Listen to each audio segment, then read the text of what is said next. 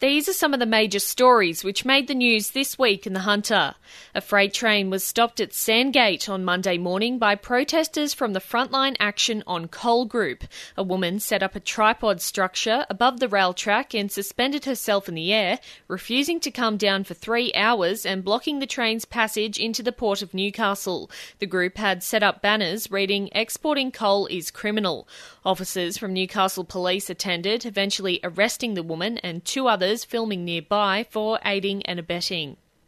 The longest ever criminal trial in Newcastle's history wrapped up on Monday, with Dr. Jeremy Coleman found not guilty of 50 counts of sexual and indecent assault.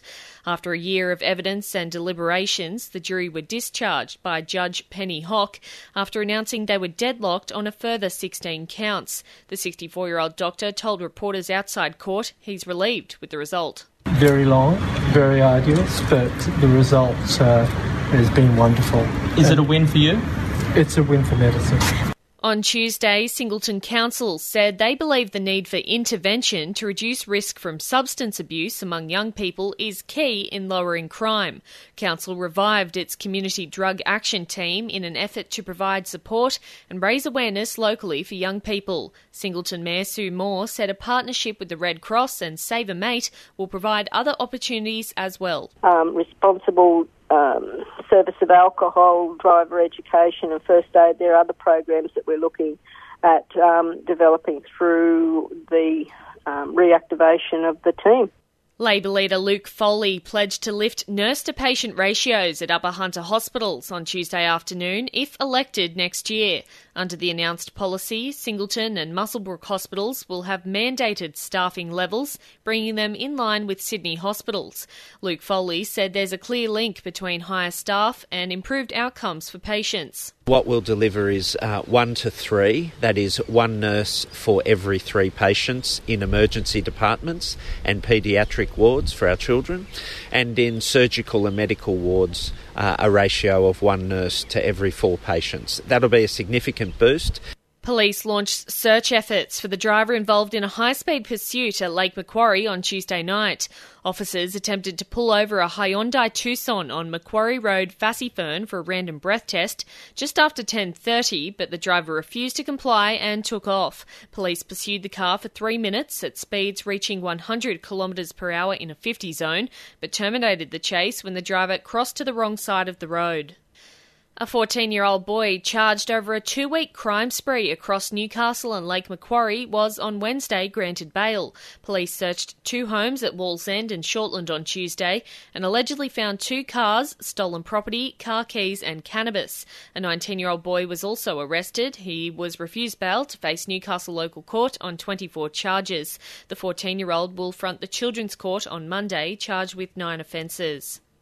Police removed another coal protester suspended above the train line at Sandgate's Hunter River Rail Bridge on Wednesday. 17-year-old Ballon Teagle remained 10 metres above the tracks for nearly an hour and a half, stopping the passage of freight rail into Kooragang. He live-streamed the protest on Facebook on behalf of the Frontline Action on Coal Group.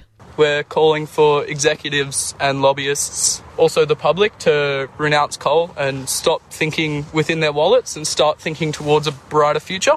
A male supporter in the area was taken to Waratah Police Station and charged with aiding and abetting.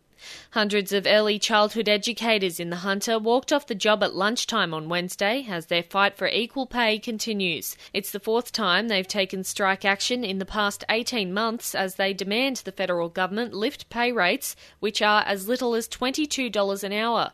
United Voice Assistant National Secretary Helen Gibbard said action on the sector's wage crisis is long overdue. They have been waiting for years for this government to sit down with a solution about how to fund the sector properly so that they can receive fair wages.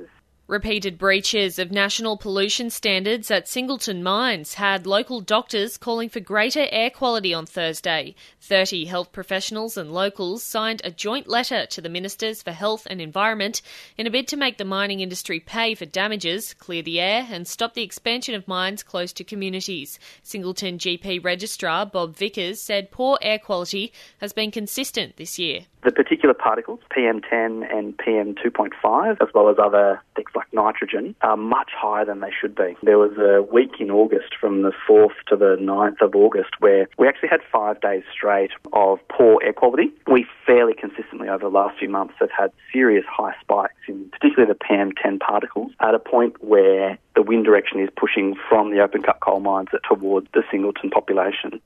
A former teacher's aide at a Hunter Valley school was on Wednesday handed a 12-month suspended jail sentence for grooming a teenage boy for sex. Jackie Hayes pleaded guilty to the charge, despite claiming a weight loss drug was to blame for increasing her libido, which led her to seek out the 15-year-old. Although acknowledging the 51-year-old has been diagnosed with a borderline personality disorder, Judge Robert Stone found there was no evidence to support the claim. Judge Stone said Ms Hayes was remorseful and unlikely to reoffend and placed her on a 12-month good behaviour bond.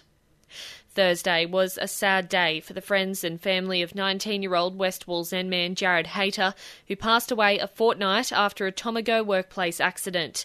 The West Wallsend Football Club confirmed the death on their Facebook page, describing him as a brilliant young footballer and an even more remarkable young man.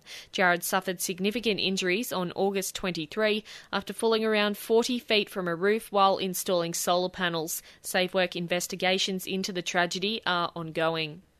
The Hunters Westpac Rescue helicopter was sent out to bushland in Lake Macquarie on Thursday afternoon after a man sustained chest injuries during a motorbike accident. The 45-year-old was riding at Mandalong when he came off the bike and was thrown onto a tree. Crews treated him on scene before he was put on a stretcher and winched 150 feet onto the helicopter.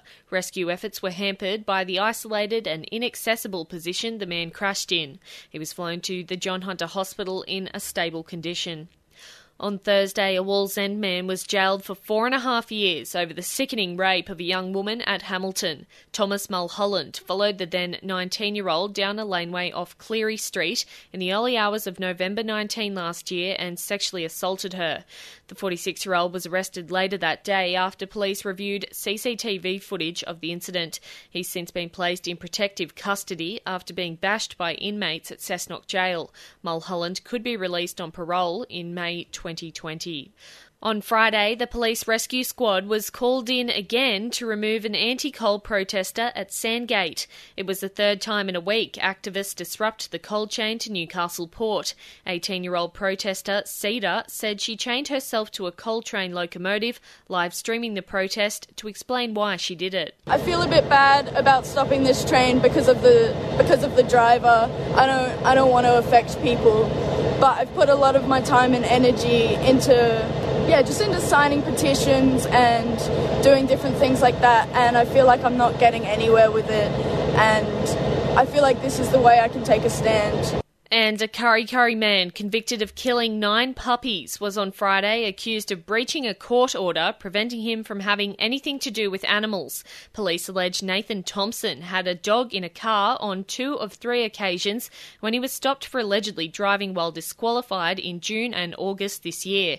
It's also alleged the 29-year-old had traces of the drug ice in his system on one occasion and was in possession of cannabis on another. He was charged with failing to comply with a court order under the Prevention of Cruelty to Animals Act. And that's a look at the week that was from 2NURFM Hunter News.